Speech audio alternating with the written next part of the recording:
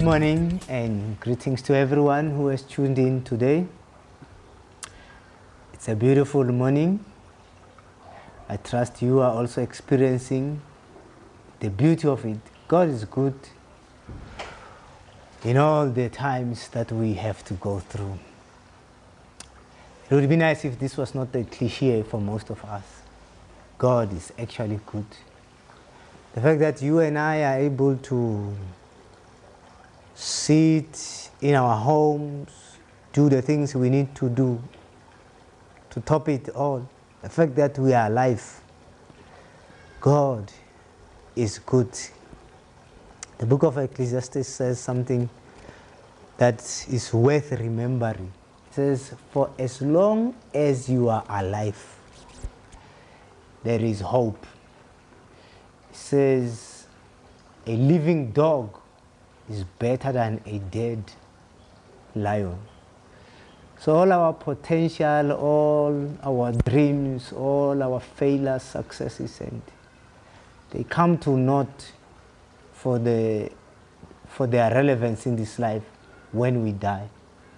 So for the fact that you and I are not dead, God is good. So we must rejoice and give Him the due praise.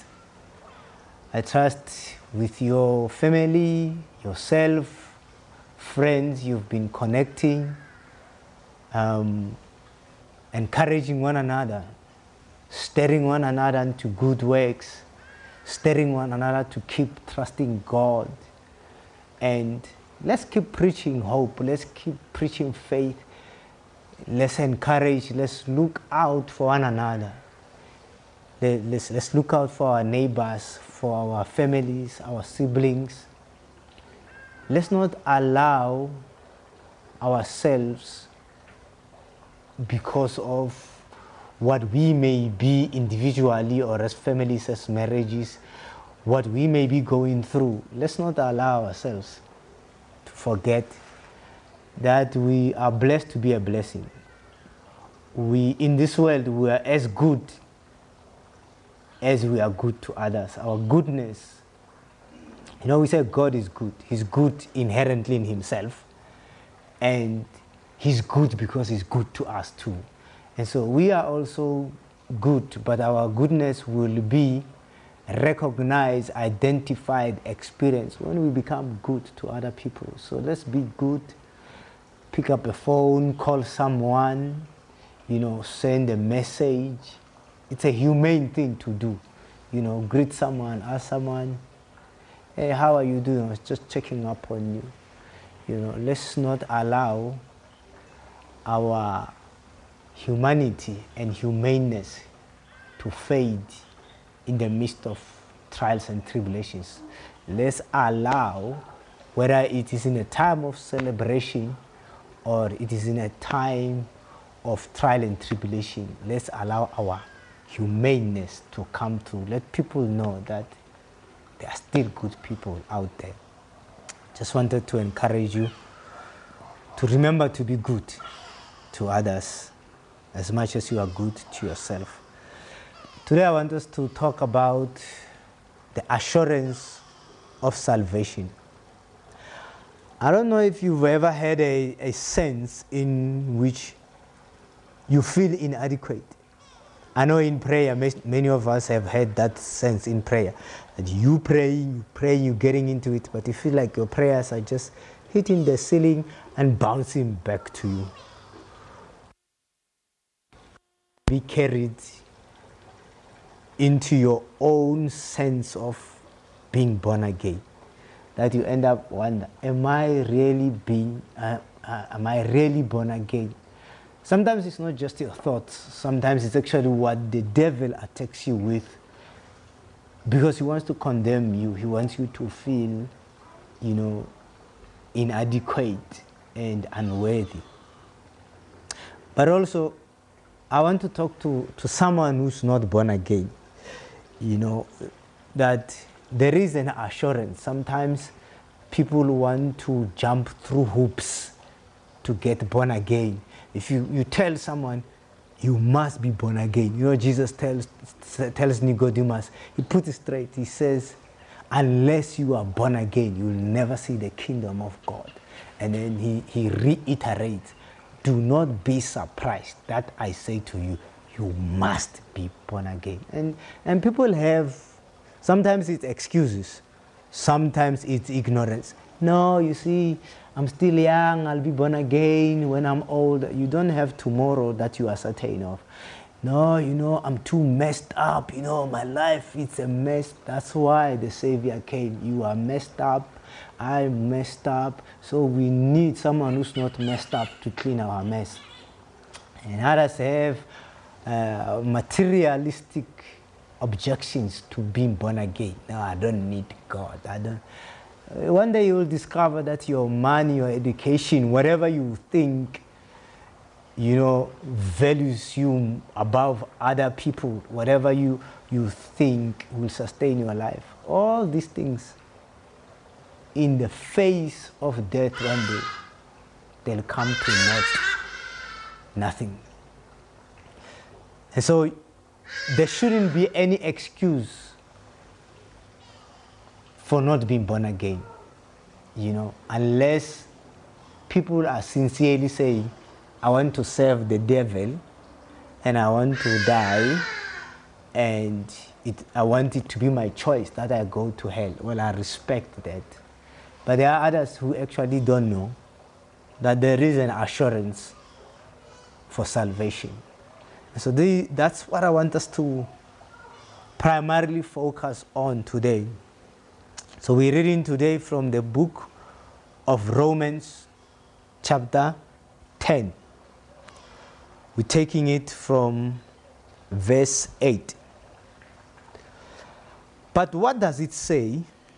The word is near you, it is in your mouth and in your heart. That is the word of faith we are proclaiming. That if you confess with your mouth Jesus is Lord and believe in your heart that God raised him from the dead, you will be saved. I want us to just park here in verse 9.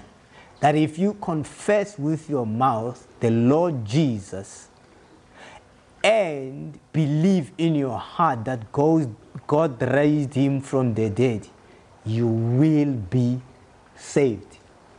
Two things. If you confess and you believe. Many people believe in the death of Jesus Christ, but give no consent to the fact that the Bible also says you must believe that he was raised from the dead. Last week we spoke about resurrection morning. That resurrection is a tenet of our faith. It is the foundation. You cannot just believe that Jesus died. You must believe that he rose again. And salvation, remember we're speaking about the assurance of salvation. Salvation has become a word that is associated with churches, pastors, and altar calls. People believe that for me to be saved, there must be a pastor, I must go to church, or someone must make an altar call, I must go to the front. Yet where we read in verse 9, the requirement of salvation mentions none of the above. Yes, all these things are important, but they are not prerequisite. What are the prerequisite of being saved? Believe in your heart, confess with your mouth. Let's read further. Taking it again from verse 9. That if you confess with your mouth Jesus is Lord and believe in your heart that God raised him from the dead, you will be saved.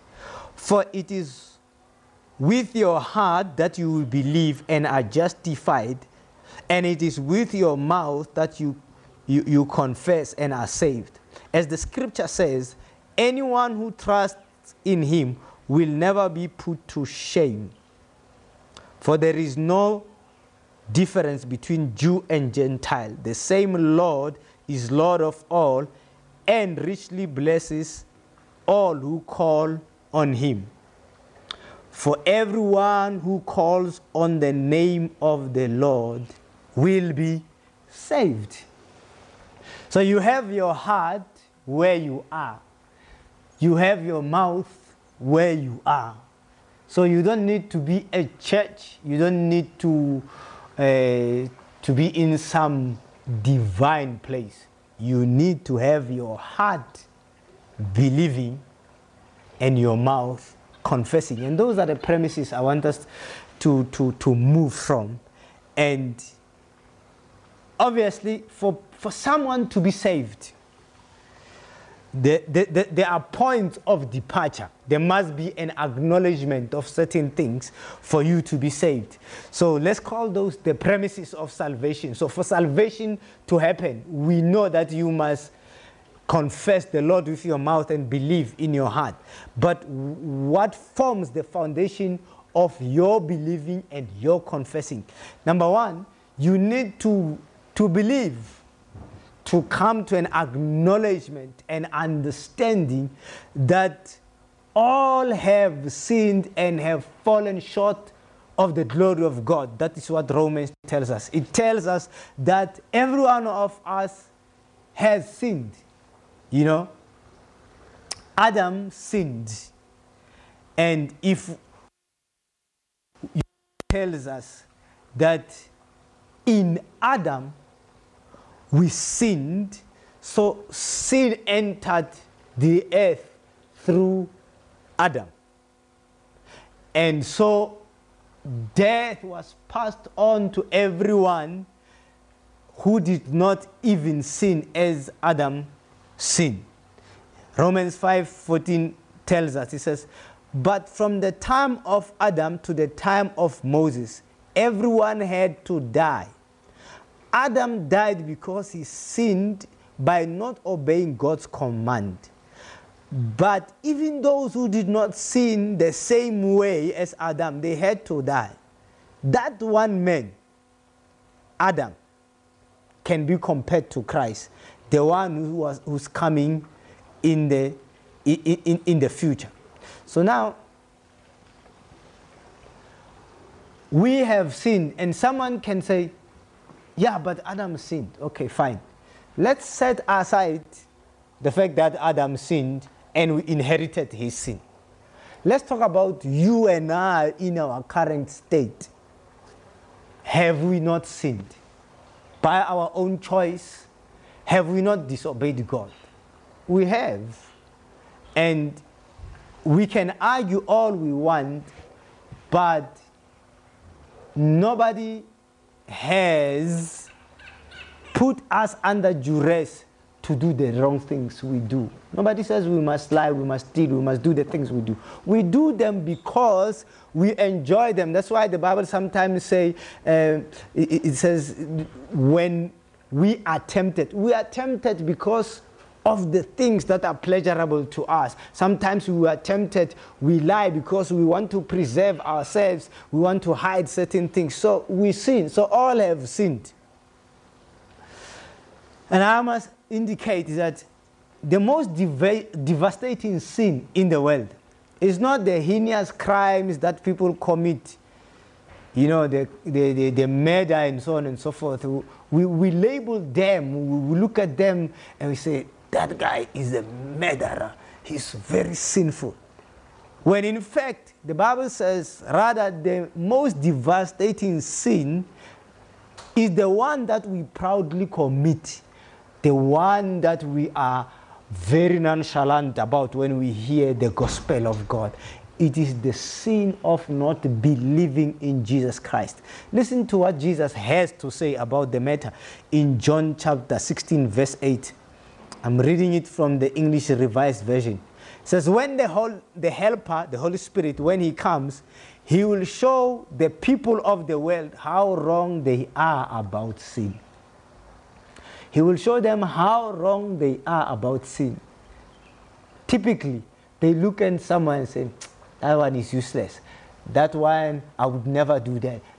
But they are so wrong because their judgment of what is devastatingly sinful is not in line with what makes someone hell-bound as a result of sin.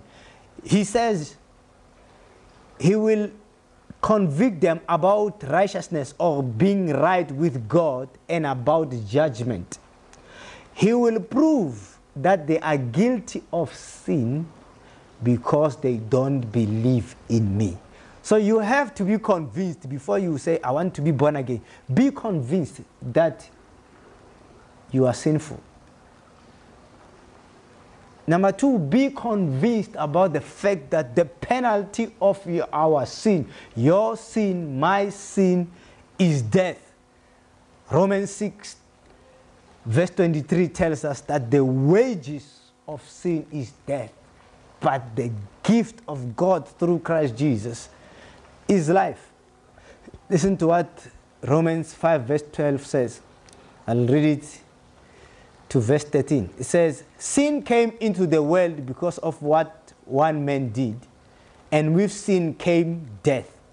So this is why all people must die, because all have sinned.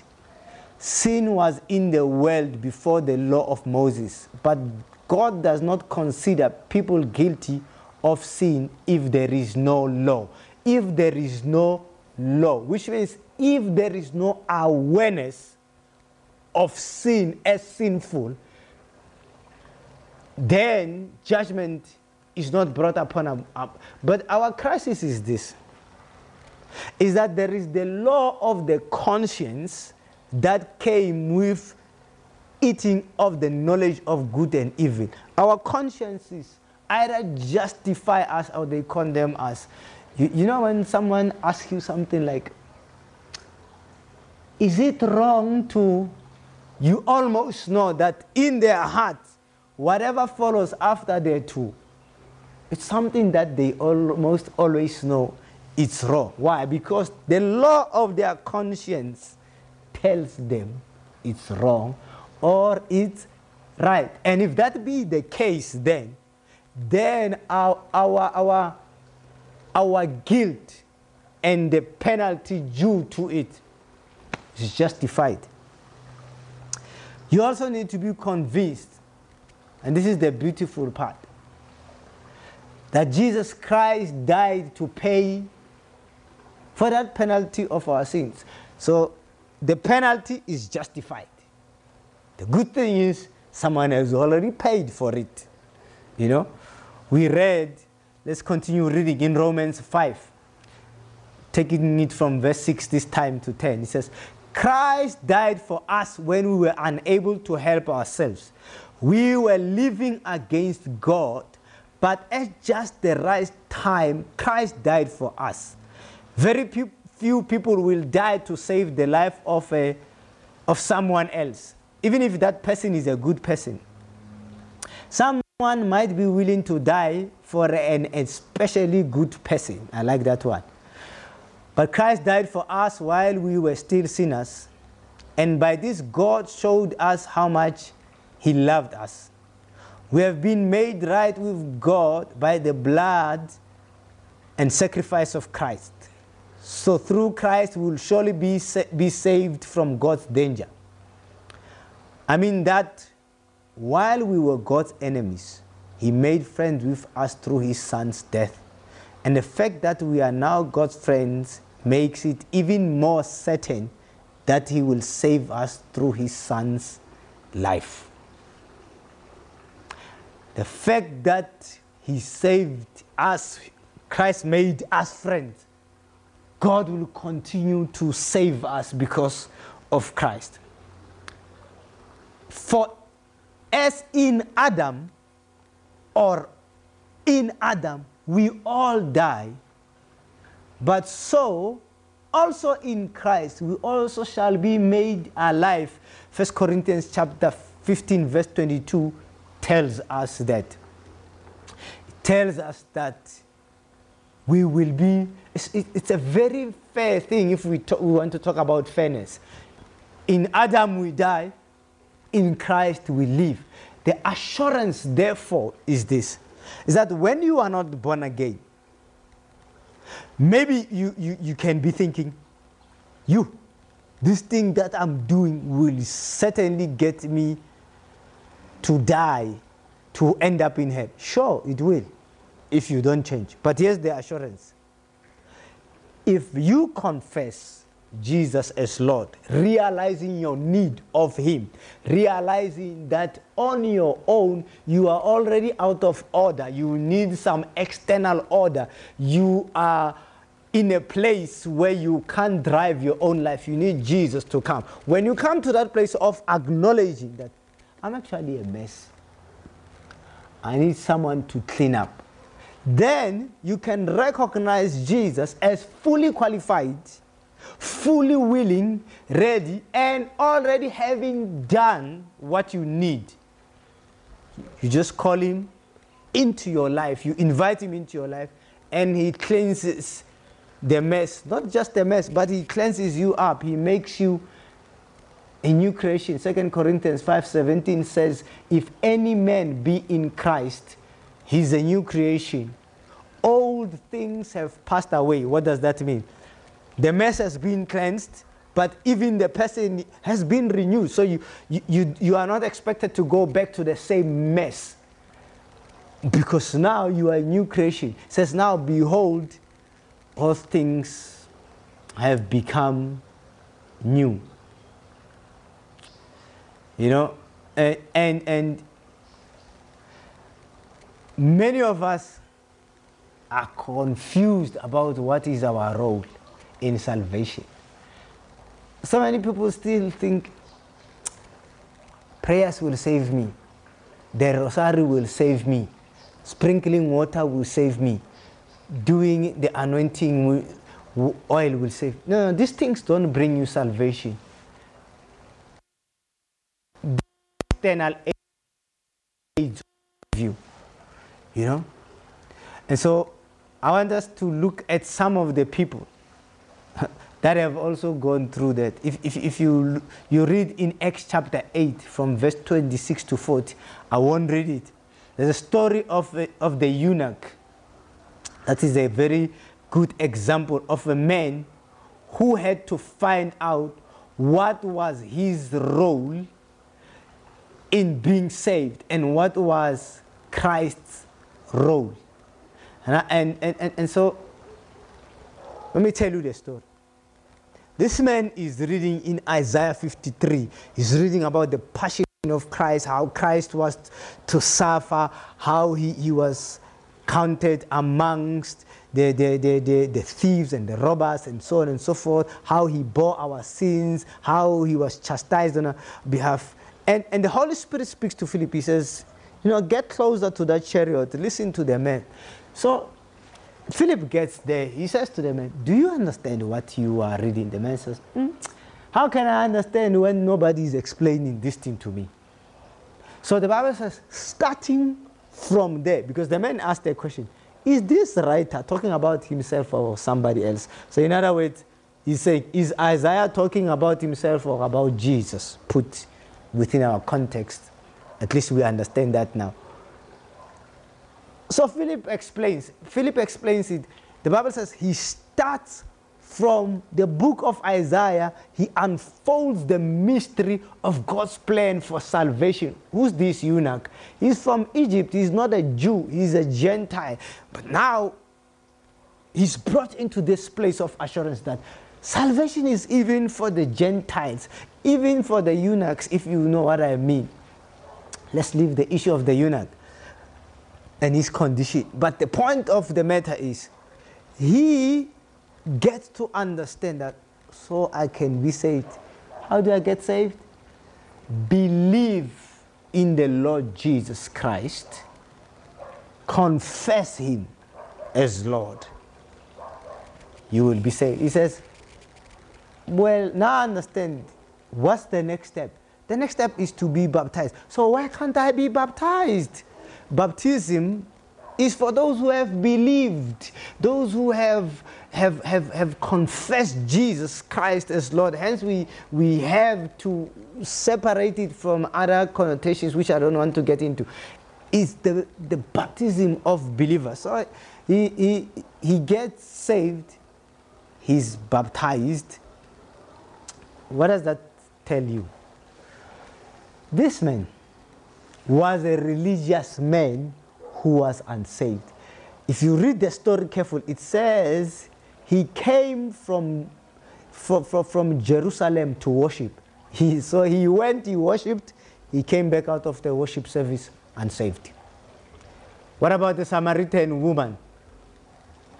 Jesus tells her, you worship what you know not. So, worship, still unsaved. Go to church, still unsaved. What about Nicodemus? Nicodemus was a teacher of the law. He was a theologian of the day. Great theology, still unsaved, hell-bound. What about Cornelius? Cornelius was a devout man. The Bible says he gave to the poor, he prayed, still unsaved. So you can be devout, you can be a churchgoer, you can read your Bible, you can go through the religious movements, you can go through the liturgy of it all, but being devout. So these are the people that are just examples for you and me to remember that in as much as we want to believe that I'm good because I go to church, I'm good because I'm not like so and so, I'm good. And you know, sometimes you look at Christians and think, I'll never be like that. I won't be a Christian because, just like Mahatma Gandhi said, that if it were not of Christians, I would be Christians. That's fine for a good, but dangerous, self-destructive, hell-bound excuse to make. Because even after that, even after you've seen the wrongs that you use an excuse for not being saved, you still remain unsaved after that. So what you say, no, pastors do this and this. No, Christians do this and this. No, it doesn't matter. What matters is, after all your explanations, your excuses, you are still not saved. Let us continue. Salvation, it is a term that we generally use to mean rescuing someone. You know, it's easier to understand that way, that you are being rescued from an imminent danger. So you can think of salvation as God rescuing us from every other thing that is contrary to His plan for our lives, for our destinies. God has not destined us for hell. He has destined us unto Himself. And so salvation addresses itself to being rescued from anything that God did not plan for us. It is God's way of ensuring that the plans He has for us, the plans to prosper us, to give us a future and a hope, are actually intact. We can experience this salvation in 3 tenses. In other words, salvation is an ongoing process. We can experience it as a past tense, meaning we have been saved. And that talks of that moment when we were saved, when we first put our trust in God. When you were at that moment, it doesn't have to have been at church. It may have been in your room. That distinct and definite moment when you knew that I surrendered my life to God. Many people are saved but had not been to church. There's a story that I read of an Indian guy who went into an Indian temple and he saw all these images and pictures and what, and he looked at all of this and I thought, no, that can't be God. And so he left the temple in despondency. He climbed the mountain and he sat on a rock and he shouted, he said, God, If you are out there, I know inside there, that's not you. None of those look like they can save me. But if you are out there, save me. I accept you into my life. He didn't know who he was talking to. And suddenly he was flooded with a sense of renewal, a regeneration, a deep sense that I'm a child of God. And daily, in his devotion, he just addressed God as Father, as God.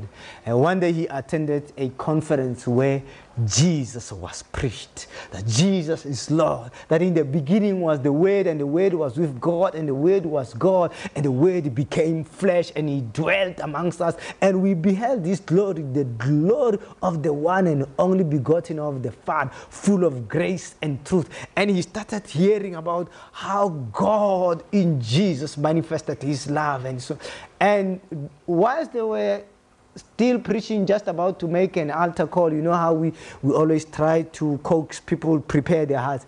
He was already in the front. He was shouting and dancing, and the preacher stopped him. He says what? He says, man, I have known God for so many years. I have been praying to God for so many years. He has loved me, has shown me so many nice things, but I've never known his name. Today I'm excited. I know his name. His name is Jesus. And it was just that moment. So he didn't get born again at church. He got born again somewhere in the Bundu, somewhere in maintenance. Why? Because he has a heart that can believe. And he had a mouth that he could confess that God come into my heart. And so there is just that moment when we get born again. And that moment becomes our past tense. Romans 8, speaking of that moment, verse 16, it says, the Spirit himself bears witness with our spirit that we are children of God. Romans 5, verse 9 says, being now justified by his blood, we shall be saved through him. We'll come to that place. So your past tense could, as I had just alluded, be someone's present tense. I am saved, and if you have believed in God, this is your past tense. You stand redeemed and you say, I am saved. And for someone else, that will still be what is yet to come, or what will be as I speak, or maybe when we finish speaking. But for us, we're experiencing it as past tense, but we also experience salvation in the present tense. In Colossians 1:18 it says, to us who are being saved, Christ is the power of God. So we are being saved perpetually from the love of sin, from the love of pleasure, from the love of the world. God continually disinfects our lives from the pollution of sin, from the pollution of the lust of the flesh, the lust of eyes, and the pride of life. We are told we are being saved by his life in Romans 5:10. If you read Philippians 1, it says, for we are confident that he who began a good work. So he began a good work. What will he do? He will continue to do it, and then will bring it to completion in the day of Christ. So we get saved, but God continued to work sanctification in us. He works in us to desire more and more of him. He works in us to want to please him more. Some of us, when we got saved, every second word of our speech was F, S, S. Now we have forgotten by that. Now we speak. We can speak without swearing. We can speak without, diminishing the value of other people. There are things that God continues to save us from. Just as it is said in the same book of Philippians, in chapter 2, from verse 12 to verse 13, it speaks of the fact that now we must now work out our salvation with fear and trembling. For it is God who works in us to will and to act according to his good pleasure. So the whole process of God removing what is ungodly is part of that process of salvation. It's called our sanctification. So you and I must not therefore say, I am saved, and we just leave it at that. We must continually ask ourselves, what does God need to cleanse from me? And am I willing to be cleansed from that? Am I willing to disconnect from that habit? You know, we have people that are saved. They are caught in pornography, in sexual immorality, in different addictions. Others still smoke. Others are still drunkards. Are they saved? Past tense, yes, they are saved. Do they still need to be saved? Yes, from these things that are now holding them hostage. And if you want to bear with me, listen to what Hebrews 10:14 says. It says, for by a single offering he has perfected for all times those who are being sanctified. You see, it says, by one single offering of his sacrifice, Jesus has perfected those that are being made holy. So when we come, we are perfected before the Father. But as we continue, we are being made holy. We are being sanctified. We are being saved.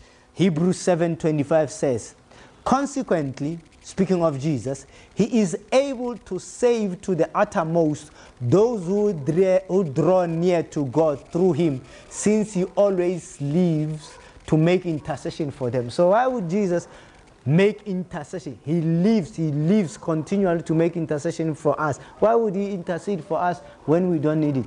He intercedes for us because each day we need to be continually renewed, continually saved. Our resolve must be met with repentance to live right.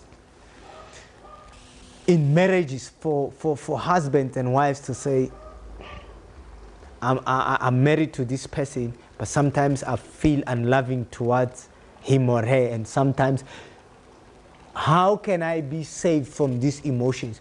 Then we surrender to God. In businesses, the love of money, in the whole of life, we need to be, there are things you and I continually need to be saved from. And so as a present reality, we continue to be saved from that. And in the future tense, we are being kept by God's power for the ultimate salvation of our souls. The Bible talks of what we are. If you read in 1 John, it says, behold, verse 1, behold what manner of love the Father has given us, that we may be called the children of God. What we are is not yet revealed, or rather what we shall be. But we know that when he appears, we shall be like him. So in one sense, yes, we are like Christ. Inside, we are glorified. But if you look at our bodies, we have dying bodies, we have imperfect knowledge, we have imperfect everything. But when he appears, we shall be like him completely. We shall hunger no more, neither shall we die. All these things, he shall wipe every tear from our eyes. Paul speaks of that reality. He says, when I was young, when I was a child, I thought like a child, I spoke like a child, but I matured. So in the past, I got saved. I was a child of God. I matured. I became a young man in God. The word of God lived in me. I became a father to others. I knew my father, and I began to live from a place of maturity, knowing how to exercise my will towards what is good and what is right. But still, I am trapped into this body of death. He says, then, when he appears, this body, this mortality will be clothed in immortality.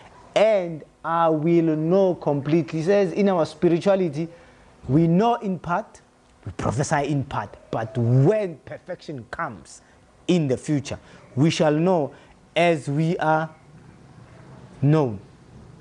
Listen to what Romans 13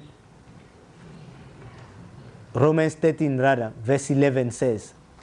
Romans 13:11 says, and this, knowing the season, that already it is time for you to wake up out of sleep. It says, for now is salvation nearer to us than when we first believed. You hear that? Salvation is nearer to us than when we first believed. What salvation is it talking about? Future.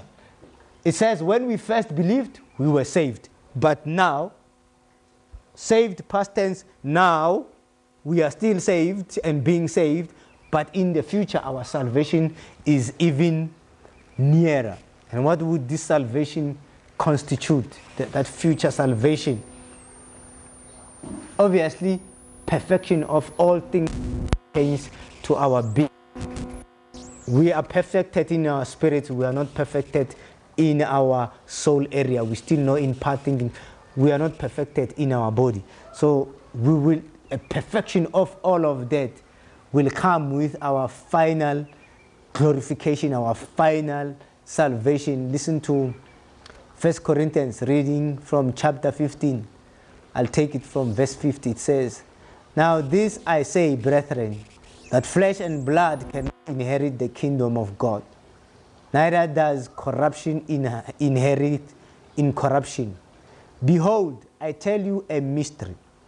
We shall not all sleep, which means we shall not all die, but we shall all be changed. So change is for everyone.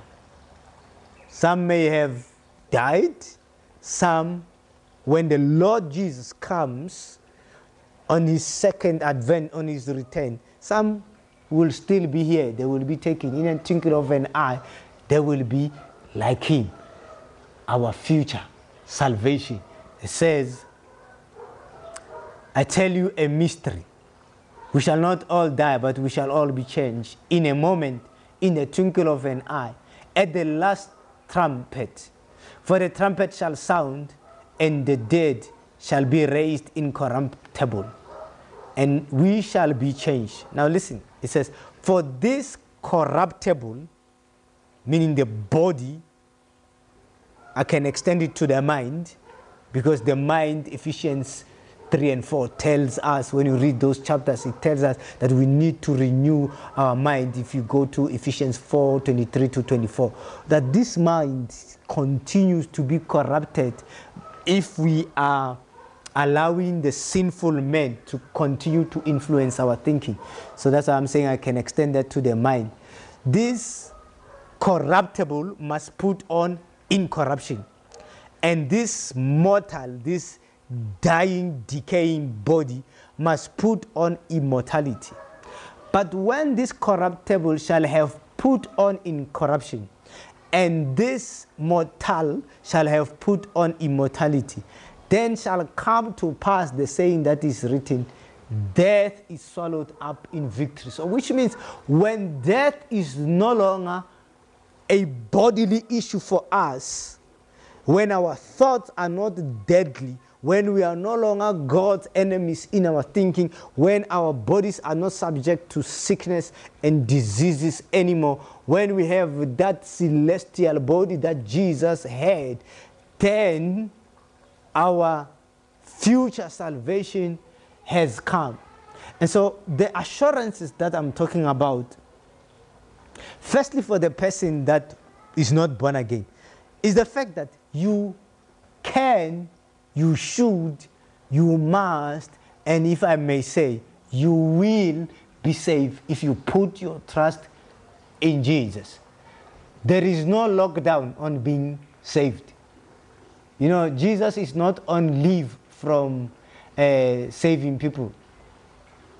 The work of the cross for the salvation of men has been for over 2,000 years essential services. Whilst people are offering essential services now temporarily, Jesus has given essential services long time ago. And so We run around I want food to eat. I want all these things that we need are temporary.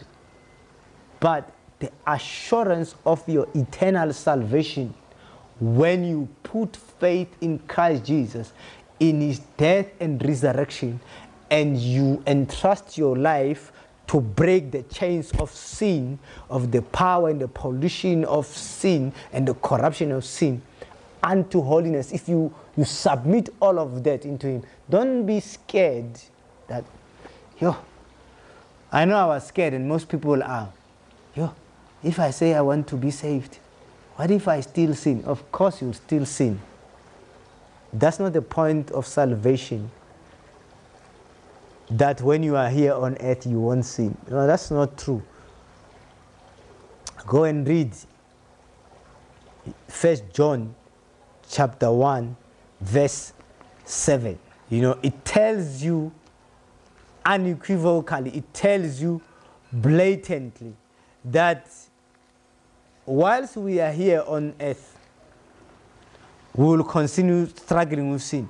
1 John chapter 1 verse 7, it says, but if we walk in the light as he is in the light, we have fellowship with one another, and the blood of Jesus, his son, purifies us from all sin. Now, if we claim, verse 8, to be without sin, we deceive ourselves, and the truth is not in us. Verse 9. If we confess our sins, he is faithful and just, and he will forgive us our sins and purify us from all unrighteousness. If we claim we have not sinned, we make him out to be a liar, and his word has no place in us. My dear children, that is chapter 2. My dear children, I write to you so that you will not sin, but if anybody does sin, we have one who speaks to the Father. It says, when we sin. So that means we will sin at one point. So when you accept Jesus Christ, you are perfected in the spirit, but you are not perfected in your soul area and in your body. But because the law of sin lives in the flesh, you will always desire to sin. And sometimes when maybe the temptation overcomes you, or you were not careful enough, you will stumble and fall. But the Bible says, when that has happened, confess your sins, repent, he will cleanse you. So from that place then, we are assured of the fact that we are perfected in the spirit, but we are also assured that even though we are not perfected in our bodies and in our minds, and we still mess up, God does not withdraw his salvation. God, when we confess, he cleanses us. So what is the assurance right there? When you think of how the devil plays with our minds sometimes, we know somewhere in the back of our minds, I'm saved. Then you do something wrong. And then you hear a voice. How can you even dare declare yourself a Christian doing this and that and that and that? When you come to church and there's worship and people are crying in the presence of God, you have your hands lifted up, but you are condemned. You wish, oh Lord, please, please, please forgive me, oh Lord. What I did yesterday, I won't do it again. No, Lord, please. Oh, please, Lord, I did it for the last time. You don't have to promise God that you will do it for the last time. God, you just have to confess your sins, and God will, in his righteousness, in his faithfulness, wash you. You don't have to be put in a place of condemnation where you start believing that acceptance in God depends on competence. Now I need to compensate for my sins. I need to serve more diligent. No, you don't have to do anything. You have not earned that salvation. And as I said, don't promise God that you won't do it alone. That's a trap you put for yourself, for the devil to push you and tempt you more. You know, I have said before, it's like inviting God to a braai. You know, you have a barbecue with God and you say to God, oh God, don't worry about the meat, I'll take care of it. And God says, okay, no problem. I'll show up on Friday. And on Thursday, he takes away all his animals because they belong to him, you know. The cattle on 1,000 belongs to God. You're looking for, you go to the butcher, there's no meat. Anything that is meat is God's, he's taking it. So God rocks up and you come as well. You say, you know what, Lord? There was just a glitch. I had a problem, some technicality. Can we do the braai next time? You know, I couldn't get the meat. And God says, okay, no problem. I will come next week. It doesn't matter how many times you promise God you will bring the meat, you won't have the meat. So stop promising. Stop saying, I won't do it again. It is by grace, through faith, that we are saved. Put your faith in God to cleanse you. Put your faith in God. Don't hide. Yes, you hide things from people. We all have things we hide. But when it comes to God, put it all there. In any case, it's already bare. Nothing is hidden from God. So let's conclude by just admonishing, encouraging you, and if it were possible, pleading with you. Let's plead with a child of God. Child of God, don't be discouraged. Don't be discouraged. It doesn't matter how many times you mess up. I'm not saying we should mess up. I'm telling you that when sin abounds, grace abounds even more. Let's not, because of overemphasis from one extreme to the other extreme about grace, let's not forsake grace. We are saved by grace. We need grace. Salvation is the act of God's grace. Past tense, act of God's grace. Present tense, overcoming stuff, act of God's grace. My grace is sufficient for you. Future, act of God's grace. We cannot make ourselves any better. People have done, they've tried Botox, they've tried surgeries, they still get old. Only our final salvation will bring to us bodies that are incorruptible, that are immortal, that I believe will be even more proud of. So also, let me bring an encouragement once more to the one who says, I want to be saved, but you know, there's this, there's that. At home they don't believe in being saved, they believe in other things. At home they will disown me, my friends will laugh at me. A lot of stuff happens when you are going to be saved. You might be disowned, you lose friends. Remember, this is the message of life and death. It's equally a message of the foolishness of man vis-a-vis the wisdom of God. Man thinks God's way of saving us is foolishness. That's why the message of the cross is foolishness. But listen to this admonition. If you say, I want to be saved, I'm reading for you from the book of 2 Corinthians chapter 6. I'm reading from verse 1 and verse 2. It says, as God's co-workers, we urge you not to receive God's grace in vain. For he says, I heard you, and in the day of salvation I helped you. I tell you, now is the time of God's favor. Now is the day of salvation. Now is the time of God's favor for the sinner and for the saved. Now is the day of God's salvation.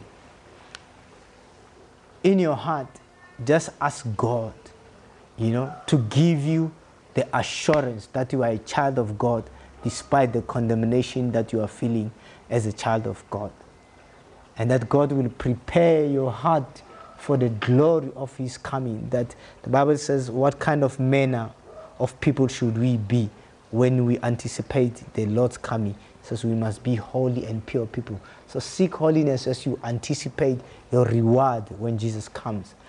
In a similar manner, if you are not saved, this is a ripe time and a right time for you to make things with God. So let me pray for both groups.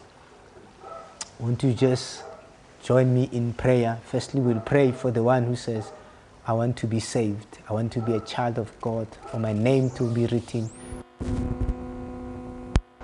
for me to stand acquitted for God, to escape the second death and eternal destruction. You are the person I want to pray for, the one who says, I want to be born again. Heavenly Father, I thank you for the people that are listening. Right now, I pray that you stay in the hearts of those who want to be saved, to believe that Jesus came and he died and he was resurrected, that they will believe that in their heart and that they will confess them. So right now, as I pray, if you are watching, you want to be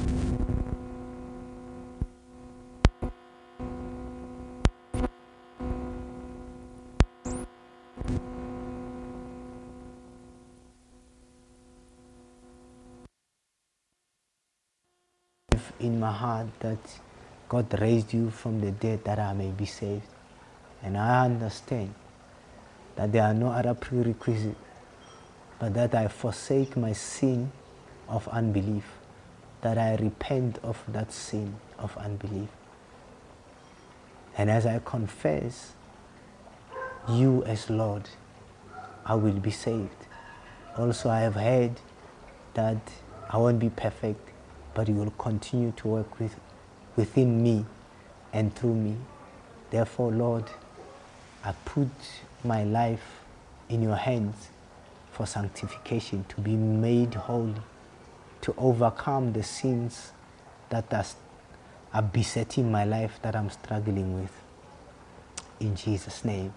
And for the one child of God who has lived in condemnation, be assured that God knows your struggles. So I want you to pray and say, Lord Jesus, I've been struggling with this particular sin. You may mention it in your heart if you are alone, and you can mention it loud if you choose to. But Lord, I've been struggling with this sin. I've been struggling with condemnation. But today I throw myself again at your mercy, at your grace, at your unconditional love. Your mercy is new for me. Your grace is sufficient for me. Your love is unconditional. I throw myself to you. Cleanse me from all unrighteousness. And let me live knowing that Christ is able to save me to the uttermost. I put my life in you for my final salvation, wearing incorruption and immortality. I anticipate with holiness the coming back of my Lord and Savior Jesus Christ. Thank you, Father. Thank you, Jesus. Thank you, Holy Spirit.